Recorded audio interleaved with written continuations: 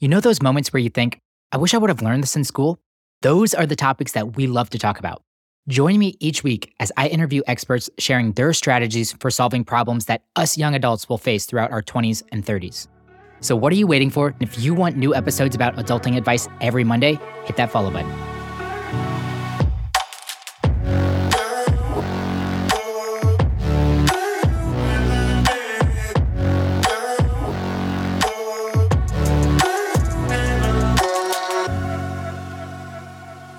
Have you heard the term situationship?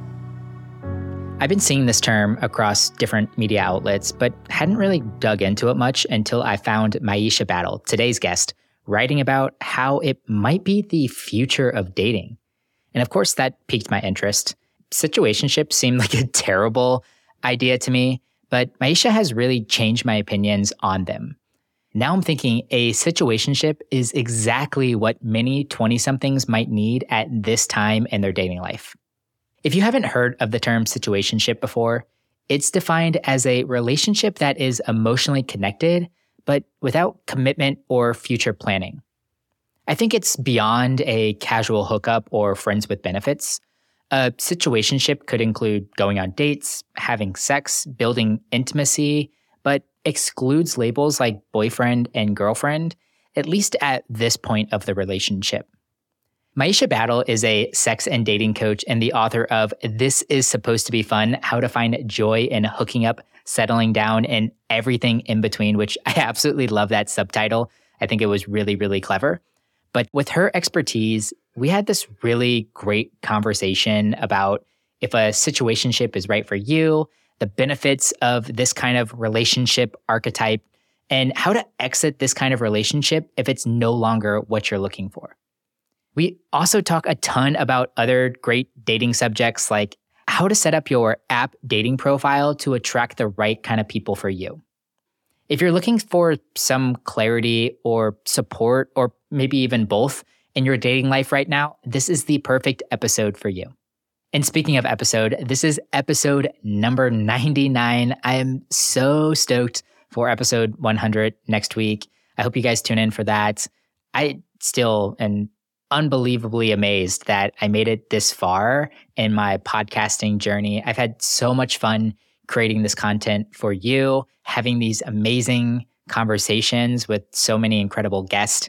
And if you want to return the favor, of course, you can leave us a rating and review. We've been pushing to get 100 rating or reviews on Apple Podcast by the 100th episode.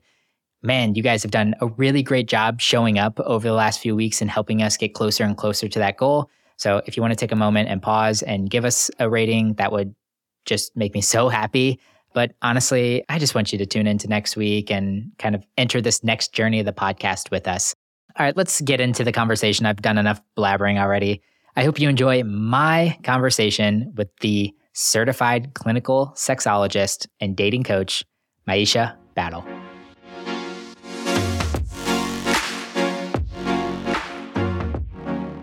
Well, Myisha, I'm super stoked for our conversation today. I feel like, actually, I think I cold pitched you via Instagram. Yeah. I can't remember what podcast I heard you on, but I'm like, I have to have her on my podcast. And we've had some other sexperts on, and I don't know if you know Susan Bratton, Dr. Judson Brandeis, a few people that have all come on. I haven't really covered dating too extensively, especially from the lens of I'm single and I'm out dating, more so from the lens of dating your current partner and long-term partnership. Maybe that's just me as a host being in a long-term relationship right now. That's where my head was. Yeah. But I'm excited to cover this topic in detail today. But maybe we start with bringing you back a little bit to study abroad. How did living in Amsterdam influence your ideas on sex, and maybe more particularly your ideas on sex communication? Mm-hmm.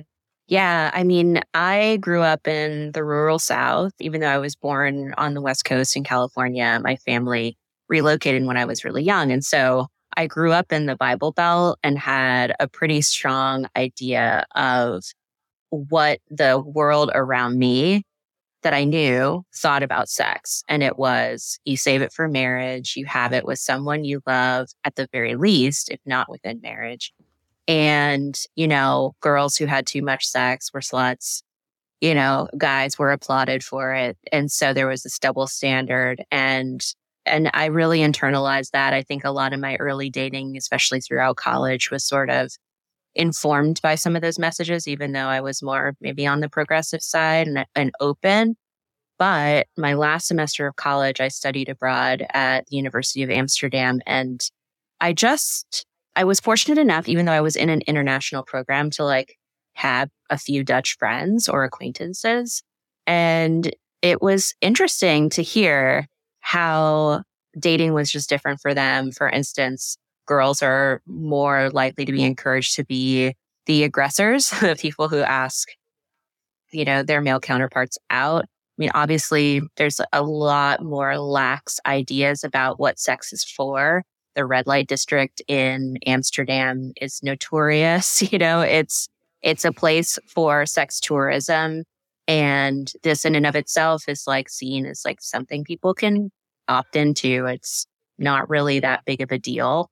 Although I do think in some circles, people might judge you if you have that as your regular weekend hobby, etc. But generally speaking, there's just an openness. And in fact, the most striking thing to me was the messaging, public service messaging around sex. So I remember this commercial that came on TV and I was like, what's going on here? I don't really understand. And I asked my friend to translate it for me. But basically, the commercial went like this. It was a couple, guy and a girl. They go to a party, they drink, they make out, they have sex, and then they wake up the next morning and they're not feeling so great.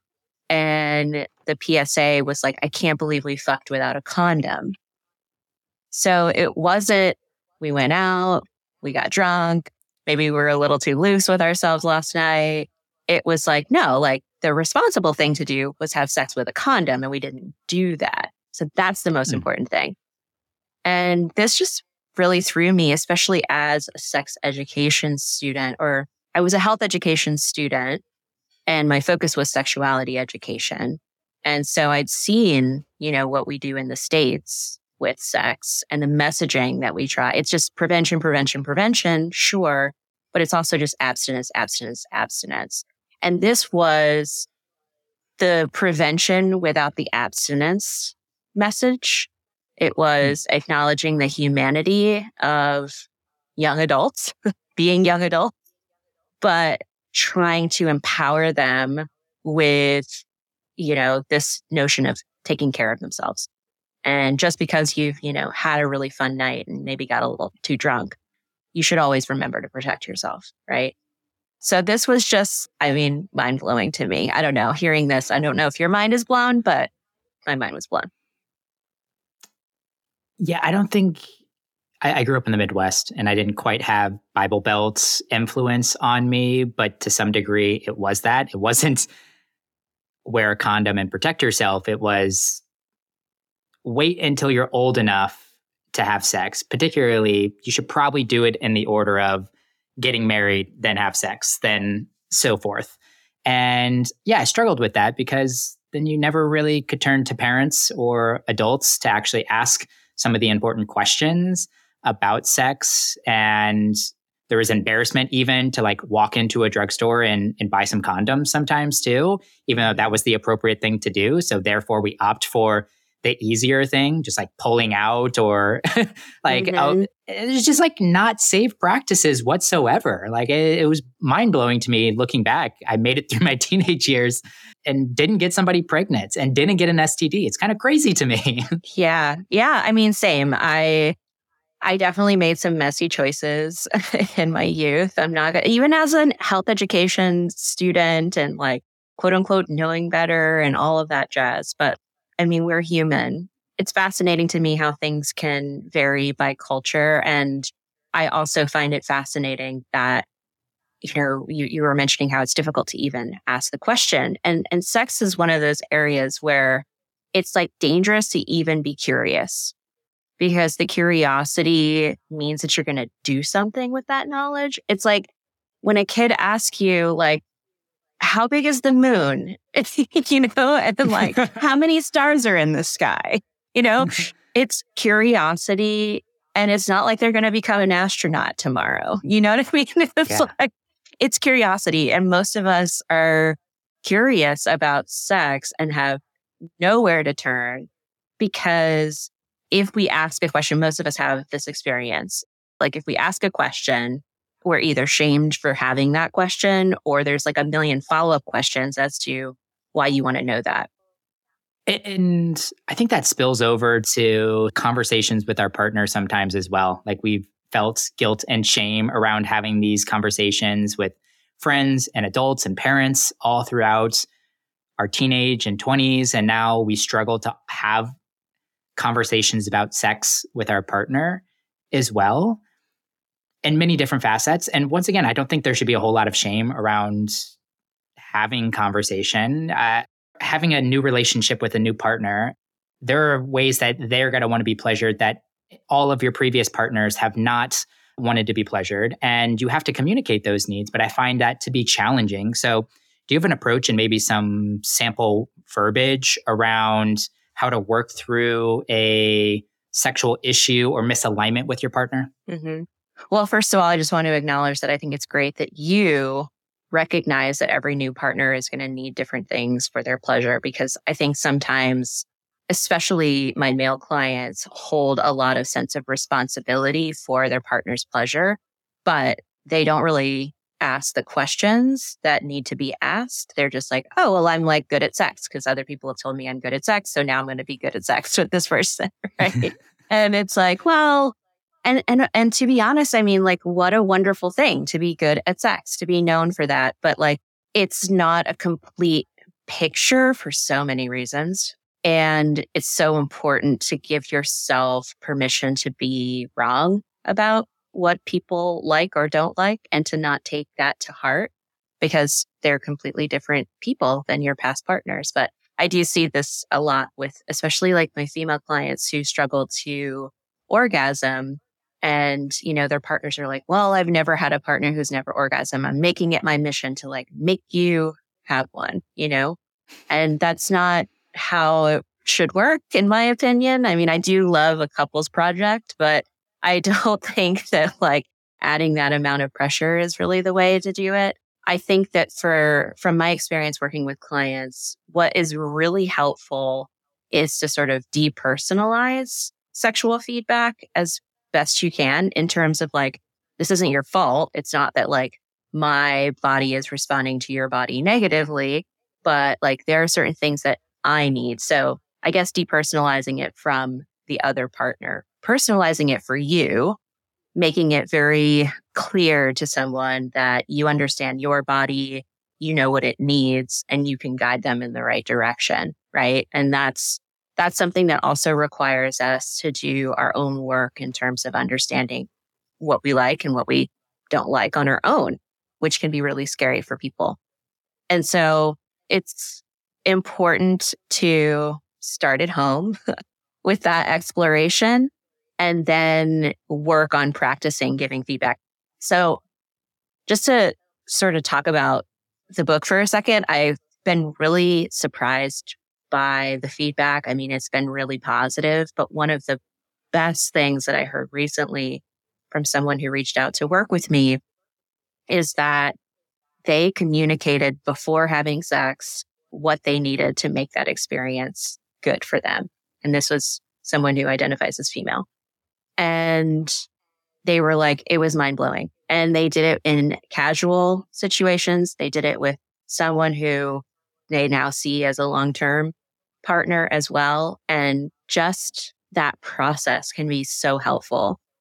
Knowing what you want, being able to express it. And it's hard. It's nerve-wracking because you're fighting against a lot of what our culture says about sex, which is you don't talk about it, you know? Even before you're about to have sex?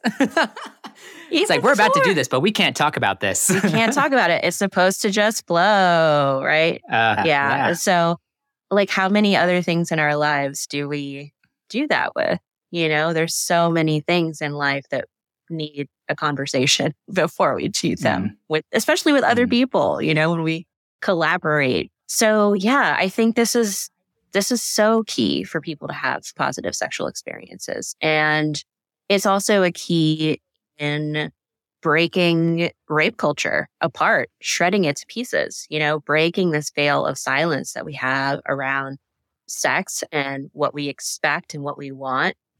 I think the culture of silence, and this is something that I've talked to many people about, but the culture of silence that we have around sex does sort of mean that we can't talk about when sex is good. And that means that we're definitely not going to talk about when sex is bad, right? So that's something that I think we really could all use some practice in. Noticing what our needs are, communicating them to partners, and then allowing our partners to show up for us. That's another thing. I think there's also that fear that if we have a need or we say something that it won't be respected. And to be honest, that's the case for a lot of people. But part of it is sort of going through that process of understanding what it feels like to have a boundary respected and noticing when a boundary is not respected and being able to take care of yourself in those moments. Yeah, I think that's very, very important. Yeah. If we make a shift in conversation now, I do want to talk a little bit about dating. I think you have so much good insights around dating. And I feel like it's hard to talk about dating in 2023 without talking about dating apps. Yeah. So let's start with dating apps. Do you have a general strategy on how to set up your online dating profile that reflects and attracts who you really want in your life? Yeah, I think it's really important, again, to start at home and to understand why you're even doing the dating thing in the first place. And for a lot of people, it might be that you're motivated by multiple different factors. You might be interested in hooking up with people. You might be ultimately looking for a long-term relationship, but sort of getting really clear what you're willing to engage with and what you're not, because you're putting yourself in an environment where literally anything is possible. So it helps to sort of root yourself in your own reality of this is what I'm ultimately here for and putting that forward. So that's the biggest mistake that I think a lot of people make is they want to put a profile up that looks great and reads easy and I'm so dateable, I'm the most dateable person available, but that's not necessarily going to land you the most quality matches because people aren't seeing what makes you you. And people need to see that, they need to see not necessarily, warts and all. And no disrespect to warts, warts are cute sometimes, but all the things that we try to hide, I would say, the things that we feel maybe define us, but we don't necessarily want to show that too soon. I think sometimes people think that aspects of their personality are difficult for people to handle, right? And my philosophy is owning that gives you the opportunity to sort of attract people who want a partner who has those kinds of qualities. Yeah. Do you have an example on that? Oh, I mean, clients who are super talkative and in their head all the time, or you know what I mean? Just very cerebral people. And they're it's hard for me to connect with people because I need that kind of connection. And most people aren't, into that. And of course, you're in an app space where people are flipping through tons and tons of profiles and you need a hook essentially. And I think sometimes those things hey, I'm a pretty analytical person who loves to go deep in conversation and things like that. Some people aren't going to be wanting that in a hookup situation, and some people are. Or some people are going to want that for dinner company, and some people aren't. Some people are going to want to keep it nice and light and easy breezy. I think people who are deep and analytical, et cetera, or some combination, they need to put that forward. And then they will match with people who are like them or who would appreciate a partner like them. That's just one kind of easy example, I'd say. But I think, like I said, everybody wants to seem easy. I'm so agreeable, and that's not the most helpful way to approach dating, in my opinion. Yeah, and if you're marketing to everybody, then you really market to nobody. That's right. We Yeah. know that as podcasters, as marketers, as business owners, we get it. Like if you don't really narrow in, then nobody feels like they're really resonating with you. And it seems maybe counterintuitive to narrow in how you're trying to message yourself on dating apps. But I'm guessing you probably find the most success by doing that. Or you're just going out on all of these dates that all they end up being is first dates because they don't go anywhere. Yeah, no, and that's where a lot of my clients, when they come to work with me, find themselves. One thing that I wanted to point out about like having that sort of like niche perspective, people think that it's limiting in a bad way. Like they kind of get a little scarcity mindset, so to speak. And maybe when they make tweaks and changes that sort of do put their whole, more of their personality, I don't want to say you can put your whole personality in a dating profile, but more of it. When people give themselves the opportunity to sort of put that more forward, their matches might go down.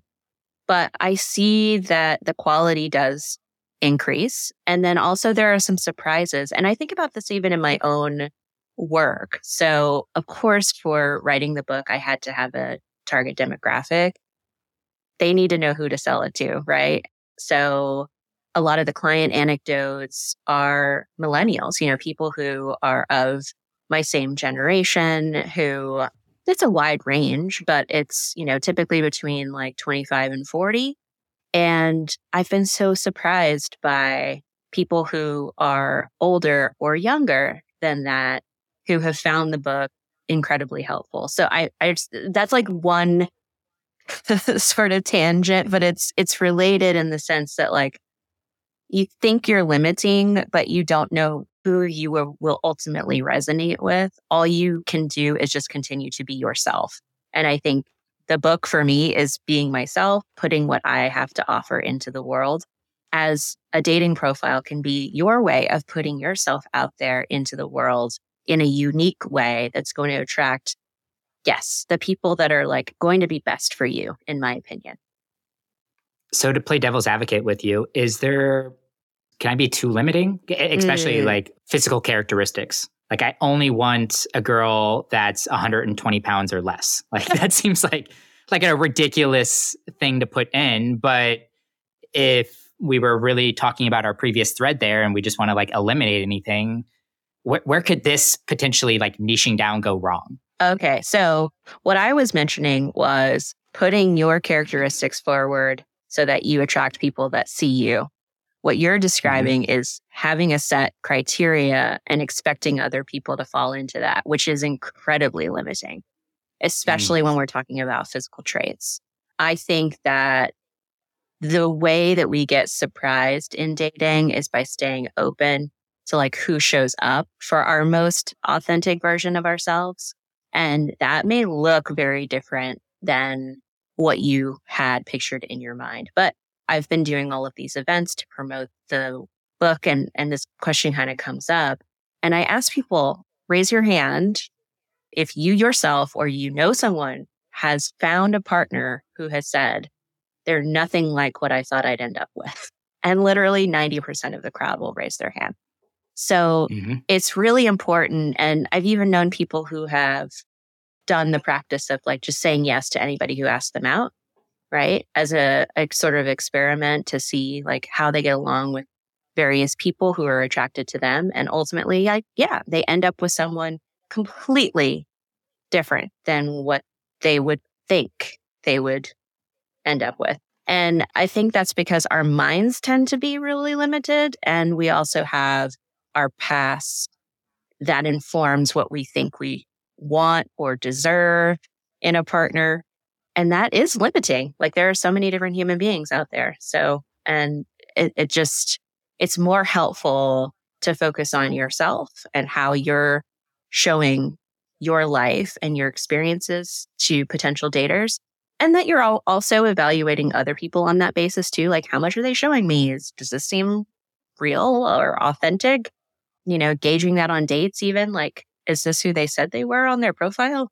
I don't know. Seems a little off to me, Yeah, that's where I think people can have the most fun in the process, is by staying open to who shows up for their authentic self. I think that makes sense. That's a good breakdown or separation between the two. That really resonated with me. What about, I like your article, your recent article on situationships and this new, I don't know if it's a new feature. Sorry, I haven't been on dating apps in quite some time too, but Tinder now has like essentially 6 different categories that you can pick from. Like, what is it? Looking for long-term, but open to short-term, looking for short-term, open to long-term. And they do a couple of delineations of this as well. And you talk about situationships and defining that as this like gray area so that we can help people that aren't quite sure what they want here. Can you expand on that a little bit? And I can read a couple of quotes from this article too to help shape this conversation if you need me to. Oh, yeah. No, I mean, I've been fascinated by the response that it's getting on Twitter because it's in Time. And so, there's just like a lot of chatter because Time has like millions of followers, And this is the first time that I've written something where I'm like seeing all the responses coming through and being like, that's interesting. But people do what surprised you? The general tone is like, no, this is bad, always bad. Really? Situationships bad. And I actually do think that when I was approached to write the piece, that they were expecting something from me that would align with a lot of the dialogue that's been happening since this term got coined in 2017. But what I was struck by is that when I sat down to write the piece and started, looking into, well, what's happening with situationships now, it seems like young daters want that flexibility. They're saying situationships are what we need because we don't know if we want a long-term relationship. I mean, there are so many unknowns right now in the world. I completely empathize with being a 20-something dating because what is even the future?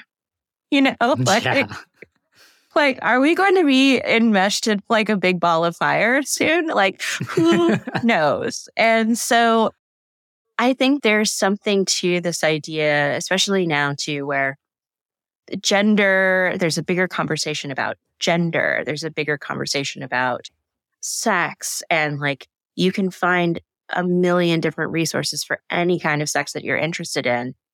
And so I think it's actually opened people up to be more thoughtful about what kinds of relationships they want to enter into. The thing that people hated about situationships when it came out, when it was sort of being coined, and I want to distinguish this because people do conflate the two. Like, this is not a friends with benefits situation. This is not somebody that in your circle that like, you're like, oh, I kind of like maybe have romantic feelings for them, or like, we're both single, so we're going to hook up.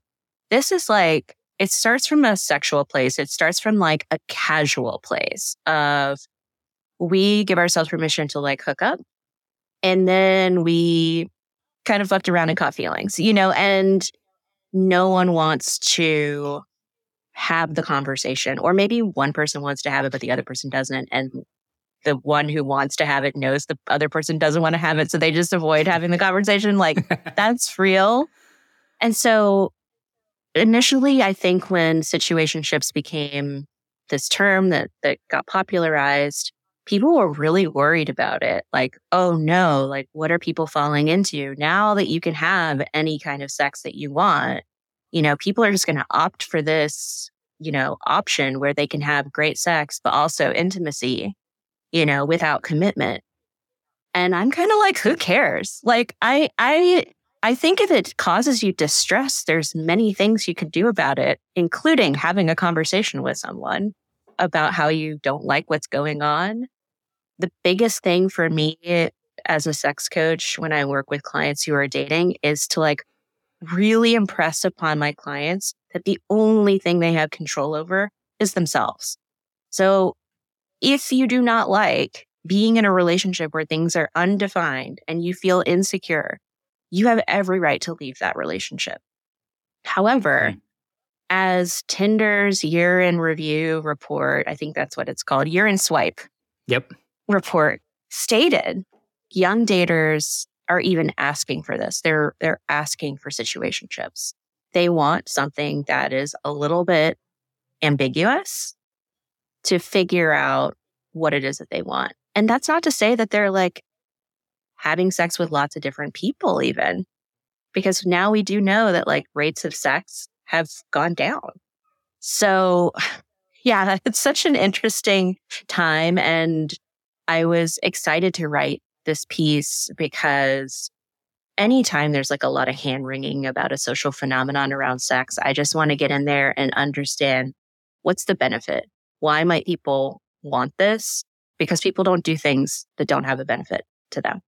And when I saw that there was this generational sort of trend, I became even more excited that like, oh, this might just be the way in which people are navigating relationships now. And honestly, like if you're getting your sexual needs met, your intimacy needs met, and everyone is okay with what's happening, who am I to judge? Exactly. Yeah. Yeah. And if you want them both in the same and you want a partner that is just with you too, like you can ask for that and you can find that. Like there are plenty of people that want that as well. Right. It seems very limiting to an extent. Well, the people that I think cause the most, ruckus about it on Twitter are people that want long-term relationships and feel scorned by situationships that they were in their past. That's fair. And I fully get that. I think that like in my perfect world of dating, there would be a lot more transparency. There'd be a lot more communication. And, rather like situationships, I think at its core, it's kind of like the definition has changed. It's not this thing that's like no one's talking about it. It's now something that people are like asking for and therefore has a definition. It's just a relationship that does not have a commitment piece to it. But you get kind of all the benefits of long-term partnership for as long as the relationship lasts. Mm. So let's go that direction then. Say we don't want to be in a situationship. This partnership isn't what we wanted, but this person meant a lot to us during the time that we did spend with them. How do we go about breaking up with someone with compassion and not ghosting them or leaving a bad feeling? I know this is a tough situation in general, but is there a way that we can do it with a little bit of compassion? Yes. And there's a whole chapter devoted to this in my book, which I actually have to like shout out my clients because I'm not the best breaker upper. Really? That surprises me. In my past, I just, close the door and move on. I think Same. and not necessarily with the best communication. I'm gonna chalk up to that. But I have seen my clients go through some really compassionate, beautiful breakups. And it inspired me. It inspired this chapter of the book. And some of the things that I write in the book are based off of what my clients have brought to me as like, this is how I'm taking care of myself. I include in that chapter a sort of like breakup plan, like self-care plan for yourself, because breakups are terrible, whether you're the breaker upper or the person being broken up with. It's just so painful when you develop a real connection with someone and then you realize that isn't going to work for any number of reasons. But I think that it's really important to have in your mind, if you are the person who is breaking up with someone, what it is that isn't quite working for you. And I know that some of those reasons might be very personal, but finding a way to communicate this to the other person that honors the relationship that you had. It's difficult to tell someone that you don't feel any sexual chemistry with them, for instance. And you might not know that until you actually developed a sexual relationship with them, right? But saying something like, I'm someone for whom like sexual connection is really important, and I don't feel that level of sexual connection that I need in order to be in a committed relationship long-term with you. Unfortunately, like I want that. I wanted that to be something we could work on, but it doesn't feel like that's the case. So in the book, I give a framework, which is often used in business to give feedback, but it's situation, behavior, and impact. Like, here's the situation. Here are the behaviors that either I've been exhibiting because I want to name that I've been a little cagey about hanging out and like making plans because I'm having these doubts about our relationship, and the impact of that for us is that I don't think this is the right relationship for me. Mm. So having a sort of way to lay this out for yourself and think about it, even being able to give yourself that time to think about it and to acknowledge what are the real reasons why this isn't working for you, that can be incredibly helpful. Even if it doesn't come out perfectly when you try to communicate it to the other person, you've at least done that like work of like, well, I thought about it. I do think this is the right thing for me. And this is just what has to get done. You know, again, it sucks for both parties involved. And there should be a period of time where you know, both are able to like take care of yourself, spend time with friends, do things that are really nurturing after that process. It's the worst. Yeah. It's, makes my stomach hurt already. Yeah. Is that spending time with friends, some of the other things, is that what you were talking about when you're saying your self-care package for your breakup, or is there other things involved in that? Yeah, I mean, sometimes it's just a little self-coaching, especially if you are the person who's being broken up with, like, you know, letting yourself sort of be angry, be sad, but ultimately recognizing that there's nothing you could have done, right? It's like that was somebody else's decision, and the only thing you can do is take care of yourself. That's very difficult. I think like so many breakup conversations involve the question why, you know? And so that's another thing too. It's like, it's important for you to know what's going on for sure. But when you start getting into the like, why and why didn't you tell me sooner and what's going on, like that's where it gets really difficult. So sometimes you have to disengage in that for your own well-being, for everyone's well-being, honestly. And like, yeah, so some of it is like that self-coaching of it wasn't my decision and I don't like this outcome, but it takes two people to want to be in a relationship. And this person ultimately is telling me they don't want to be in a relationship with me. It hurts, but it's the truth. I don't know how you could not take a breakup personally. Yeah. Especially if you're the receiver on that. That's. Oh, it sucks. It sucks. It's the worst. It's the hardest thing that I have to see my clients go through as well. I have seen them also kind of go through breakups with flying colors and be able to say like, okay, yeah, I did that with integrity and I like feel good about that. And I advocated for my needs, and this person, I don't have any like ill will towards. It's just it wasn't right. So, yeah. Is there questions I can ask myself or feelings that I can be aware of to let me know that it might be the right time to be taking a break from dating versus kind of when to maybe put your foot on the gas pedal a little bit more and just get yourself out there? I don't know. I'm kind of lost, but do you know what I'm asking? I do. And it's funny because that question comes up a lot.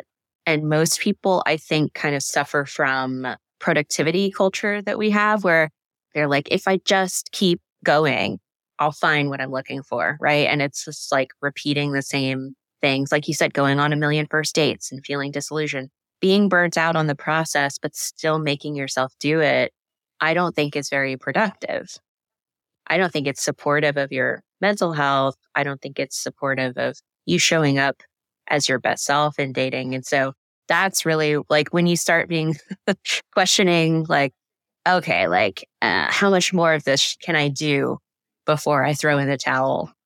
When you're thinking about throwing in the towel, just throw it in. Do you know what I mean? Like, it's better to take a break, take a pause, refocus on other things in your life that bring you joy to sort of like buoy you back up to a place where you can go back to dating feeling like, okay, I'm ready to try it again. But I do think it's hard because also there's a big cultural narrative out there that if you don't go out there and find what you really need or want, there's something wrong with you. And a lot of people who give that terrible advice maybe have never dated and don't know how draining that process can be. So yeah, I definitely think there's a general call to be more gentle with ourselves and to recognize like if you're starting to feel a little burnt out on the process, it's probably in your best interest to take a break and come back to it when you're feeling a little bit more solid, just feeling better about life in general. You wrote this phenomenal book. I don't even think we've dropped the name yet, but it's called This Is Supposed to Be Fun, subtitled How to Find Joy in Hooking Up, Settling Down, and Everything in Between. Yes. If people pick that book up and read it, what are you hoping that they get from it? Hope. I have heard time and time again now that the book's been out for a while, and I'm getting like consultation calls based on people who have read the book already. And like, I'm like, wow, this is crazy. That's cool. It gave me hope. It gave me sense that I can do this. People who have never app-based dated before, maybe who have little to no dating experience or have been partnered for a long time and they're kind of getting back into dating and the landscape has completely changed on them since the last time they dated. So a lot of people feel overwhelmed too because they think that app-based dating is just hooking up, and they feel like, oh, I don't even know if that's for me. And it doesn't have to be. That's one of the things that I try to impress in the book is the process can be whatever you want it to be. Like, fortunately, we have a lot more freedom. It doesn't have to be scary and you don't have to do it alone. That's the other part that I want people to take away is that it doesn't have to be scary and you don't have to do it alone. What chapter's been getting the most response so far? What have you seen the most comments on? I think less than chapters, I've been seeing a lot of praise for the inclusivity of the language. That was really important to me to have a wider range of genders and orientations represented because that's my client base. That's who I serve. And those are the concerns that are in the book are concerns that I see in my clients. And, rather than it be this very like hetero-centered book, it's kind of inclusive of non-binary folks, people who are in open marriages, people who are queer, people who are gay, people who are exploring their sexualities maybe for the first time. I get a lot of those clients. And so that was real for me. I really wanted it to feel like anybody could pick this book up and, find some nugget of who they are in it. And I mean, hey, that jives too with my my advice about, what to put in your dating profile, like put yourself in there, put your experiences, show the world who you are. And I think like that's coming back to me as well through the book. And you also do dating coaching. So if people are interested in that, they can go to your website, myishabattle.com. You also have this cool monthly electronic magazine that's out there where you share helpful advice, product recommendations, coaching exercises so that people can have a better sex life. So you got a whole lot of goodies out on the web. And of course, the book, again, This Is Supposed to Be Fun. Myisha, I found a question for you. If you had the opportunity to teach a 16-week class to a group of graduating college seniors on a topic that isn't normally covered in the classroom, what would you teach and how would you teach it? Yeah, it's a great question. And I almost am like, could I get them sooner? Can I like, because by the time you're a graduating senior from college, like you've seen porn, like you've maybe even established some habits that you're going to have to unlearn. Myisha, you pick the age group then. You can have them whenever you want. But I think in terms of like how I would want to teach the subject that I would want to teach, probably graduating senior would be the best. Okay, so we'll start there. Okay. I would teach a sexual communication class. And that wouldn't necessarily be limited to verbal communication. It would certainly include consent conversations, of course, but it would also include how to talk about pleasure, how to give sexual feedback in the moment. And I also would want to provide folks with a way to practice over the course of the term in a non-sexual way, in a non-sexual context, but touch exercises with another human being where it's a low stakes situation and they could give feedback in the moment. Because practicing these things in real time with another person who is there to give you feedback is so powerful. It's something that I do, I assign to my clients on the regular. And just for listeners who are curious about how to do this, Betty Martin, she, I believe, created the Wheel of Consent. And she also has videos on YouTube about how to give and receive touch and give and receive feedback. She does this through what she calls the 3-minute game. So if you Google 3-minute game, Betty Martin, that will turn up and you will have in your hands or in front of your eyeballs an assignment that a sex coach gives their clients to increase their ability to talk more about touch and what you like and what you don't like. Sometimes just like the difference between like a bad sexual situation and a good one is like depth of pressure of how someone is touching you. Right. And, you're just like, I don't want you to touch me that way. Like, that's fine. Like you can say that, but it's also helpful to be like, can you please apply more pressure? Can you please avoid light touches? That tickles me. That kind of stuff is very difficult to do from nothing. Most of us were never taught this. And then we're put in a real life situation where we need these communication skills so desperately, and we're just not equipped. So I think that would be kind of the trajectory of my class. Maybe like the last few weeks, we would be working up to touch, and like everybody would maybe be working with a buddy throughout the course of the class so that they could develop a level of trust. Because I wouldn't want on day one to be like, turn to your neighbor and touch them. Like, how awkward. But I think, having people develop a relationship with someone that they feel safe with and doing touch exercises in the context of the class. So it's not like outside of class you would be doing this, but, to have a space where you can explore these things, take notes, notice any like feelings that are coming up for you. Because sometimes there could be some guilt, some shame, some embarrassment, some anxiety, and just noticing those things I think is so helpful, because even being able to communicate that you're anxious, nervous, embarrassed, feeling shame in the moment can be great feedback for a partner to know. What a fun, specific class. I love that. I have the Wheel Consent open now, so we'll drop that into the show notes. But once again, Myisha Battle, author of This Is Supposed to Be Fun. Myisha, thank you so much for coming on the podcast and spending time with me. Yeah, my pleasure. Thanks for listening to the episode. As always, I appreciate your kind words. If you want to leave us a rating and review on your podcast player right now, that would absolutely make my day. If you want to find episode show notes, our blog, and other great resources, head over to tsirpodcast.com.